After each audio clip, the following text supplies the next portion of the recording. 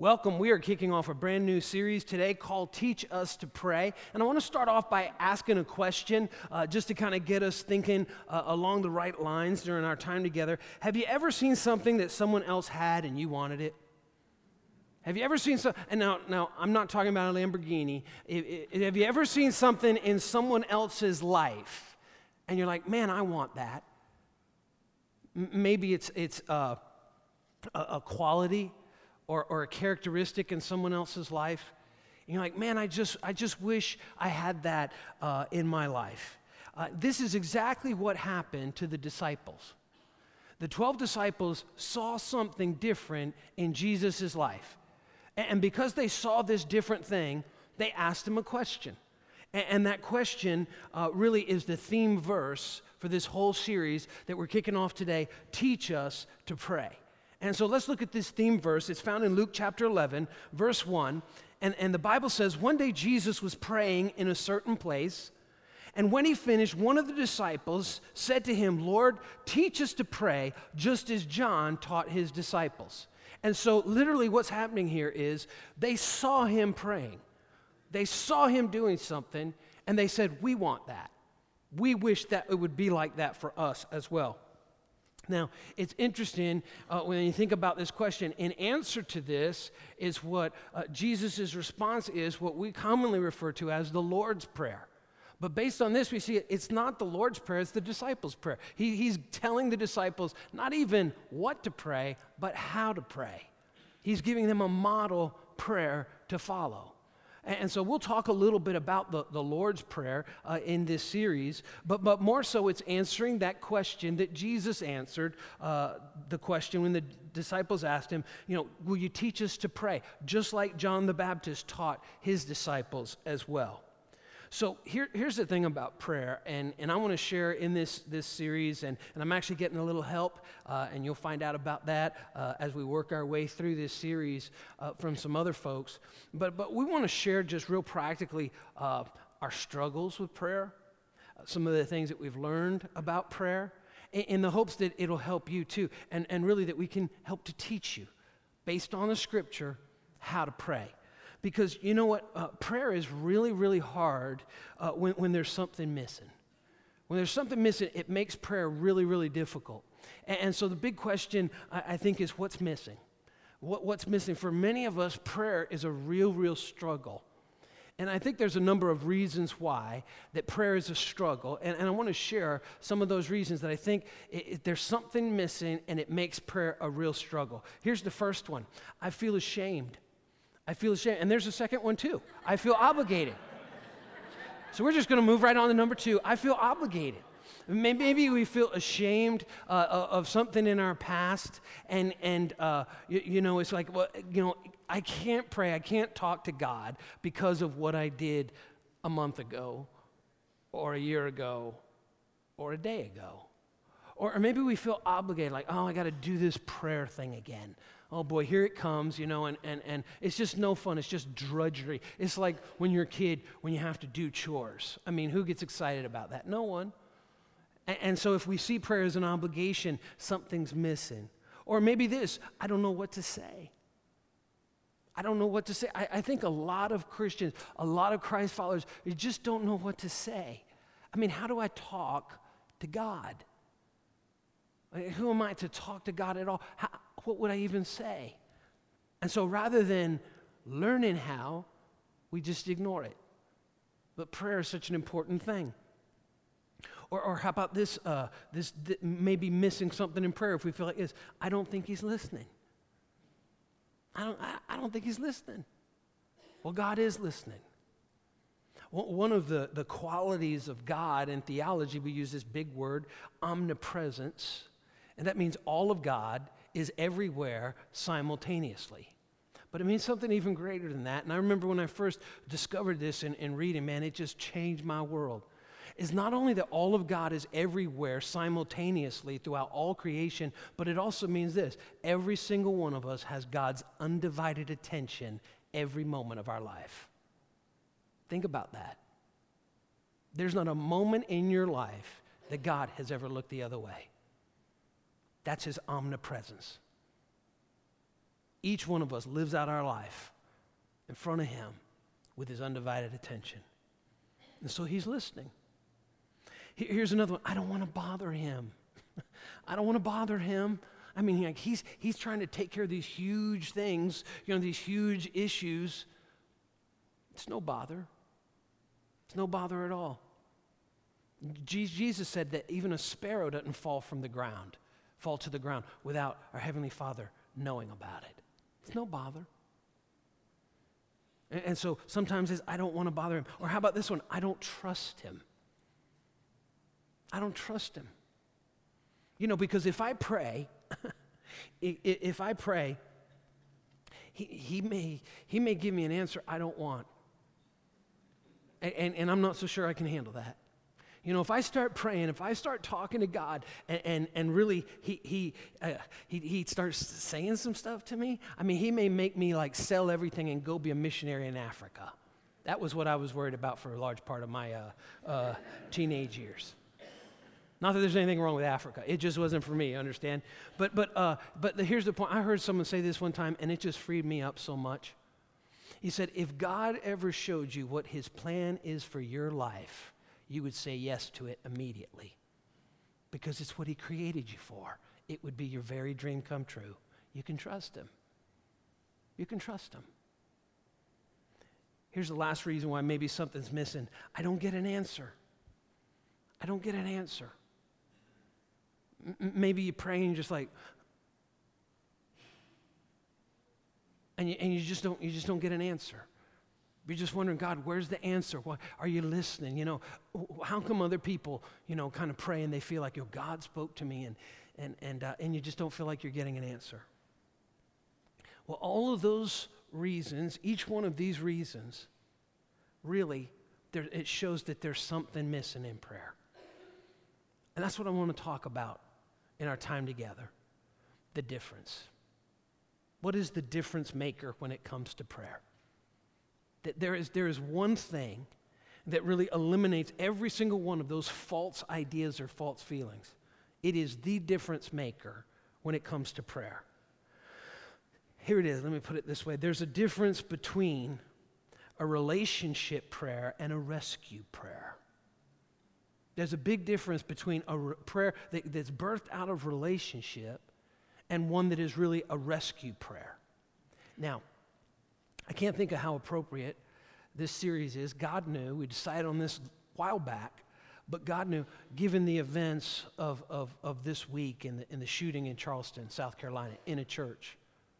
And I even put on our church Facebook page and on my personal profile, we need to pray and how to pray for those and the victims and their families and law enforcement and all those in Charleston, South Carolina. But here's the thing. For many people, something like this happens and they begin to pray, and they should begin to pray. But then a week goes by and everything stops in terms of prayer. And then another crisis comes up, or we want a job, or we're looking for a spouse, or we need something, and prayer starts again because of something that we need. That's rescue prayer. That's rescue prayer. And rescue prayer is missing what prayer is really all about. Should we pray rescue type prayer? Absolutely. But more important than rescue prayer is relationship prayer. Is relationship prayer. Like for me, for instance, my wife Susie and I, we have 3 daughters, 3 children. If my girls only talked to me when they needed something, that really start to kind of bug me after a while. It would say to me, what would bug me is this: we don't have much of a relationship. If it's just you come to me when there's something that you want. And see, with God, I'm not saying it bugs him. I am saying he wants more from us and for us than just, God, this is what I want you to do for me. Or do even for someone else. It's about relationship. Let me put it this way, and this is a big key really for this whole series. Real prayer is driven by relationship, not need or crisis.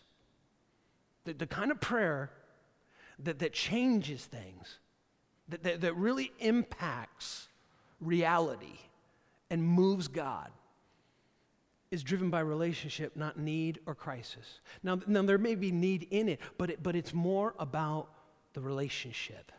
It's about connecting with the heart of God and allowing God's heart to connect with ours. It's so important when it comes to prayer. I love how David wrote in Psalm 27, verses 7 and 8. He said, "Hear me as I pray, O Lord. Be merciful and answer me. My heart has heard you say, 'Come and talk with me.'" God is saying to every single one of us, every one of his followers, "Come and talk to me. Come and talk to me." And my heart responds, "Lord, I'm coming." Isn't that beautiful? David, who was a man after God's own heart, God himself said that about David in the Bible. He understood that God is saying, "Come talk to me. Come and talk to me. Don't feel ashamed. Don't feel obligated. Even if you don't know what to say, if you don't think I'm listening, if you don't want to bother me, if you feel like you can't trust me, if you feel like you won't get an answer," God says, "Come and talk to me." This is the truth of Scripture, regardless of any of those other things that we may actually feel. This is the truth. God says, "I want a relationship with you. Come and talk with me." And our response of our heart should be, "Lord, here I am. I'm coming to talk to you." And so I want to talk about how this does, what is prayer out of relationship? What does that really look like? 4 different things that I think real practically, and boy, I don't know a more practical message series than this series is, Teach Us to Pray. And real practical that I think are things I've discovered that I think are going to help you as well, and all found in the Scripture. First of all, start with worship. Start with worship. But when we start to pray, when we begin to pray, start with worship. This is what Jesus said in that model prayer called the Lord's Prayer in Matthew chapter 6, verse 9, Matthew's account of it. "Our Father in heaven, hallowed be your name." Now, we don't use that word hallowed very often. And so let me unpack that a little bit for us. Hallowed be your name. That word hallowed means to lift up, to greatly revere or respect. What is that? Worship. Worship. And really, that's what, when we gather together like this, what do? We don't just pop open the Bible and start. What do? We worship. We revere. We lift up the name of Jesus. We worship God. And there's something about it when we worship God, you know what happens inside of us? It begins to make a difference in our attitude and in the atmosphere around us. It doesn't change him, it changes us. When we get to forget about ourselves and concentrate on him and worship him. It's a game changer. That's what Jesus was talking about. Our Father in heaven, hallowed be your name. Now, let me just point out something else that's pretty interesting. Who did Jesus say to pray to? The Father. Talk to the Father. Very, very interesting. You can read all the prayers out the New Testament. They're addressed to the Father. The Father. Not to Jesus, not to the Holy Spirit. They have their roles in the Trinity, God themselves, but it's to the Father, our Father. And don't you love this? Our Father. We're in the family. Our Father in heaven, hallowed be your name. Worship makes a difference in the atmosphere and in our attitude as well. And this is what it means, just this heart that's open to God as we worship him, as you start with worship. Jesus put it this way in John chapter 4, verse 23, "Yet a time is coming and has now come when true worshipers will worship the Father in the Spirit," that's by the Holy Spirit, capital S right there, "and in truth." What does that mean? Honesty, openness. Honesty and openness. For they are the kind of worshipers the Father seeks. Pretty interesting. Jesus said in the Gospels of the disciples, he says, this generation, in the Gospels to the Pharisees rather, he said, "This generation worships me with their mouth, but their hearts are far from me." See, it's not just about singing. It's about opening our hearts up to God and revering him and lifting him up. Nothing is more repugnant to God than people going through the motions of worship and their heart is disconnected from Him. The time is coming and now has come when true worshipers will worship the Father in the Spirit and in truth, for they are the kind of worshipers the Father is seeking. So the first thing is start with worship. Start with, it's not music. There were no organs playing when Jesus said, "Our Father who art in heaven, hallowed be thy name." It's reverencing and lifting up God for who He is, so different than who we are. Here's the second thing. Fully surrender. Fully surrender to God. Jesus, again, is the picture of this, being fully surrendered, and we need to do this on a daily basis. Lord, I just surrender my day to you. I surrender my thoughts. I surrender my desires to you. Matthew chapter 26, verse 39, we see the beautiful picture of Jesus here in the garden. Look at what it says. Going a little further, he fell on his face. This is Jesus in the garden before he's betrayed. In the garden, then he's taken to the cross and he's crucified, and he's whipped, he's beaten, he's crucified, and then of course 3 days later, after he's put in the tomb, 3 days later he's raised from the dead, but he knows what's about to happen. It says, going a little further, he fell with his face to the ground and prayed, "Father, if it is possible, may this cup be taken from me. Yet, not as I will, but as you will." Now, that's not the first time that he prayed that. He prayed that in the model prayer. Thy kingdom come, thy will be done on earth as it is in heaven. Jesus taught us to pray, thy will, God's will be done in my life every single day. Every day. Let me put it this way. So many times in our lives, we have the choice. Turn to the mirror and think about ourselves, or turn to the cross and think about Jesus. Not my will, yours be done. Thy kingdom come, thy will be done on earth as it is in heaven. Jesus prayed this prayer daily. And in the heat of the moment, here's the thing, you and I will default to our daily routines. We will default to what is the most practiced thing in our lives, what we've done in the past. And when Jesus falls on his face, what does he say? What he said every single day in prayer, not my will, yours be done. In essence, rephrasing, thy kingdom come, thy will be done on earth as it is in heaven. Jesus surrendered every day. That's why he was able to surrender on the cross. In Luke chapter 23, verse 46, what did he say? Father, into your hands I commit my spirit. Jesus surrendered every day. Thy kingdom come, thy will be done, not mine. Your will be done on earth as it is in heaven. When he's in the garden and he knows what's going to happen to him, not my will, yours be done. And then on the cross, Luke 23:26, Father, into your hands I commit my spirit. Jesus surrendered that final day on the cross because he had surrendered every single day. That's one of the things the disciples noticed about his life. Let me ask you a question. Have you ever fully surrendered to God? Have you ever fully surrendered, say, God, not my will, yours be done. Whatever is your will, Lord, that's what I want to do. See, that's relationship. That's a prayer that's birthed out of relationship, a daily routine. You know, when I was coaching high school football, there's an old kind of catchphrase, phrases that are repeated over and over and over. One of them is, you play like you practice. You play like you practice. Because it's through the routine of practice that then in the game situation, when something happens you weren't planning on, you default back to what you did routinely in practice. It's the same way with prayer, or the lack thereof.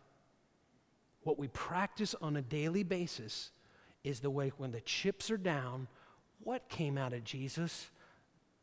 Father, not my will, yours be done. Because that was his weekly, that was his daily routine to surrender on a regular basis.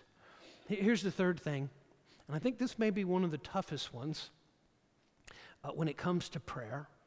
First of all, we see that we want to start with worship and then fully surrender. And I said, this is one, number 3, maybe the toughest one. Pray with confidence.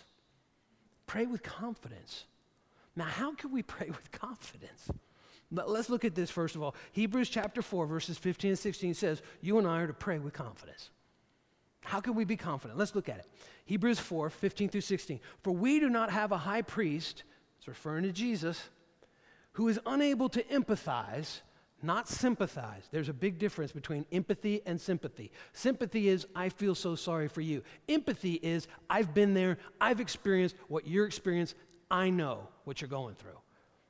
We do not have a high priest who is unable to empathize with our weaknesses. But we have one who has been tempted in every way. Jesus faced every single temptation to sin that you and I ever face, that we'll ever face in our life. Just as we are, yet. That's a powerful 3-letter word. Yet, he did not sin. Then it goes on and it says, let us then, because Jesus has faced every temptation that you and I will ever face, yet he'd never sinned, he always withstood it, let us approach God's throne of grace. That's what his throne is, of grace. It's not of perfection.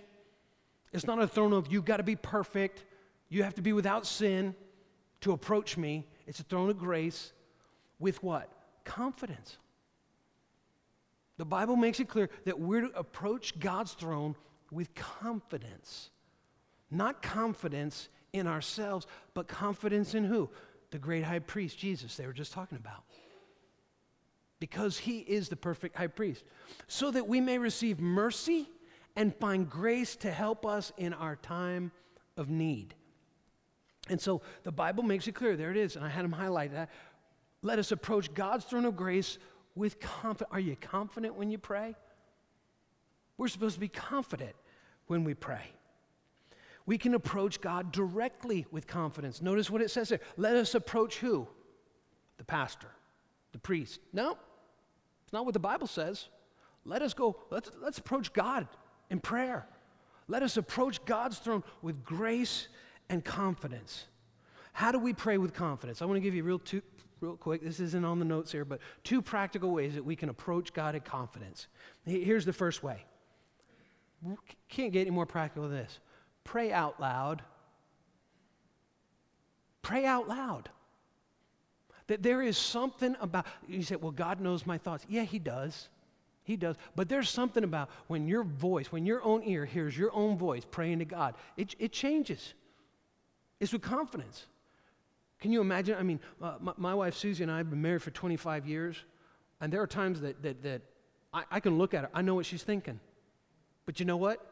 What kind of fool would I be if I didn't ask? I need to talk. There needs to be communication back and forth. And there's something about, this was a real struggle for me until I started doing, just pray out loud. Find a place where you can just pray out loud. So important. I remember in college, I used to find a time where I could just go and walk where nobody would hear me. Maybe you need to walk around your neighborhood. And yeah, people might think you're a little bit crazy when you're walking. you know, or something like that. Here's another thing. You know what? Guarantee, if I ever talk to you on the phone, you could go to the bank, you could make a bet on this. I'm walking. I'm pacing. That's just how I talk. I just always walk. When I'm on the phone, I just talk. I walk. There's something about when I'm walking, it helps me to talk. It's really hard, actually, even now with all this recording that we do, because I'm just like, I'm stuck right here. I can't walk. But I used to walk, pace, all over the place. It's easier for me to talk. So begin to pray out loud. Go find a place where you can just pray out loud. It's so important. You say, well, God already knows my thoughts. Yes, he does. But he wants to hear your voice. You know, there are times when I just want to hear my kids say, I love you, Daddy. Do I know they love me? Yeah, I know it. But man, when they say, Daddy, I love you. Same way with God. He knows our thoughts. He wants to hear our voice. So pray. Pray. He wants to hear what you have to say. First thing is pray out loud. Here's the second thing that I would say. And I just already said, walk around. Find a posture of prayer that helps you to stay focused. That's what I mean by walk around. Maybe your thing's not walking around. Maybe your thing is kneeling. Maybe that's going to help you focus. You know, I don't know. Maybe it's doing jumping jacks while you pray. I don't know what it is. You know, but whatever it is, find whatever that posture is that's going to help you to stay focused. Pray out loud. Pray out loud and walk around, or find a posture of prayer that'll help you stay focused. And I just want to say it again, because as I was studying, just putting this together, man, it just kind of shot through me when I started typing this. God already knows your thoughts, but he wants to hear your voice. So pray. Pray. James chapter 5, verse 16. It says, the earnest prayer of a righteous person has great power and produces wonderful results. The earnest prayer, the passionate, just letting it out. Say it. Say it to God with confidence. The earnest prayer of a righteous person has great power and produces wonderful results. And here's another pointer as we're talking about praying with confidence. Matthew 6, 7, and 8, Jesus warns his disciples about prayer. And he says, and when you pray, do not keep babbling like the pagans, blah, blah, blah, blah, blah, blah, blah, just going on and on and on and on and on. For they think they will be heard because of their many words. Listen, let me just be, if I'm ever having dinner at your house, or you invite me out to dinner, and I say, go ahead and bless the food. Listen, I don't care what your theology is. The food's getting hot. The food's getting cold. Just going on and blessed are the birds, and thank you for the grass and all that stuff. I want to eat. Don't be like the pagans. They just think they're going to impress with their many words. God isn't impressed with our many words. Don't be like them, for the Father knows what you need before you ask him.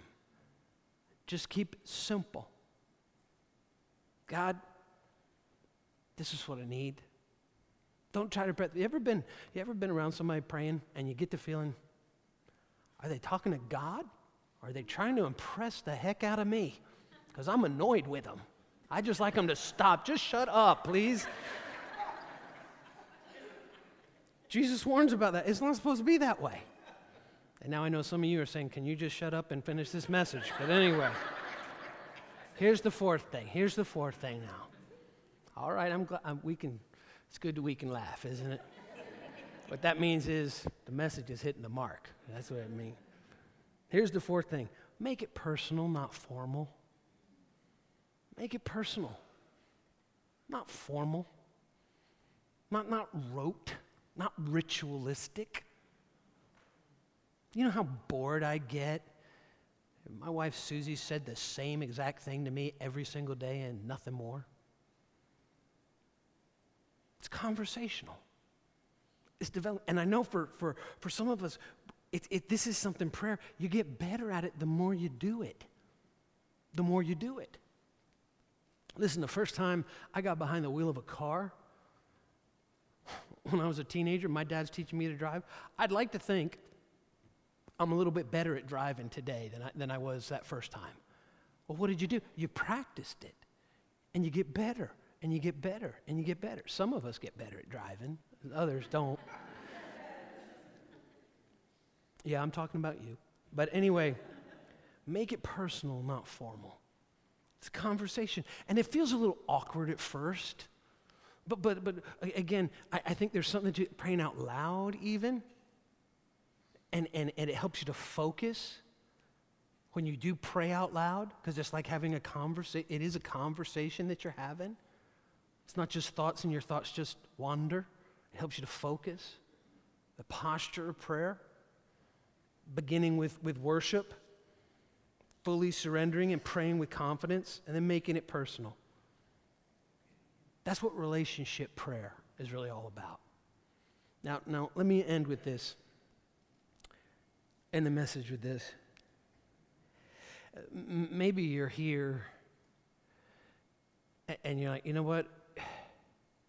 Greg, you're talking about relationship prayer. I don't have a relationship with God. You can start today. It starts simply when you acknowledge, you know what? There's stuff I've done in my life that, maybe I'm ashamed of and embarrassed by, and where I know I've done things I shouldn't have done. But Jesus, he did everything he was supposed to. He was perfect and without sin. And he who didn't deserve to die for his sin died in my place. He laid his life down. He sacrificed himself for me. And he rose again 3 days later from the tomb. And so because of that, because he paid the price for our sins, we can have a relationship with God. Not because we're perfect, not because we'll ever earn it, but because Jesus paid it all, paid it in full. And so even today, right now, simply saying, Jesus, praying. By the way, there's no hands like this in the Bible when it comes to prayer either. Check it out. You won't find it anywhere. It's not in there. Simply praying, Father, I receive what Jesus Christ did on the cross for me. That he paid the price for my sins, past, present, and future. And I receive forgiveness from you because of what he did, his perfect life and death and his resurrection. And I just turn from those sins and I just trust you with my life and I surrender my life to you. And then that's the start of that relationship, that growing relationship. How does it continue to grow? What we're talking about is one of the primary ways, through prayer. Maybe you're here today and you'd say, you know what? I remember when, many, many years ago, when I had that close relationship with God, I don't really know what happened. Just seemed like I kind of drifted away. Seemed like things that were important to me about God and my relationship with him, I didn't care for him maybe the way that I should have, and I just drifted away.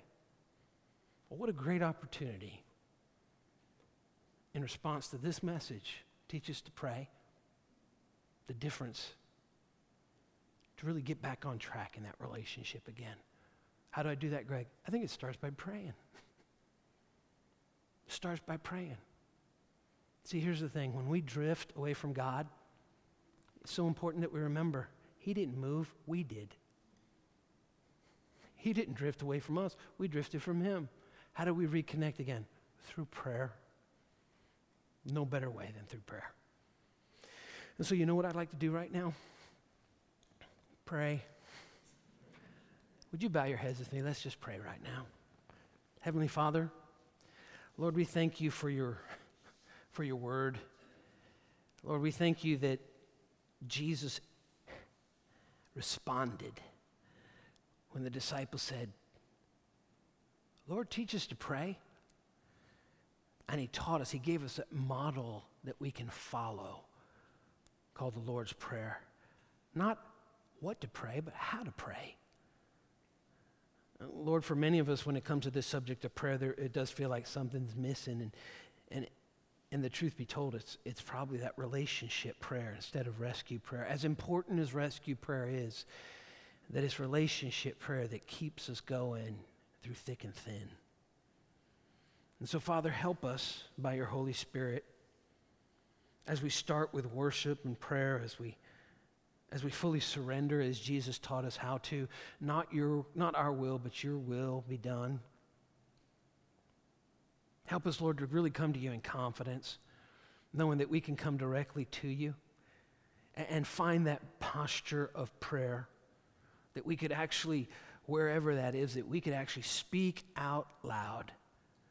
And you already know our thoughts, but you want to hear our voice, and that we would begin to pray. And Lord, thank you that we don't have to pray prayers in King James English, but Father, we can pray in clear, everyday communication and knowing that you hear us and that you love us and that you will answer us. Thank you, Father, that you've given us this incredible gift of communication with you called prayer. We're grateful, and may we use it daily. In Christ's name we pray. Amen.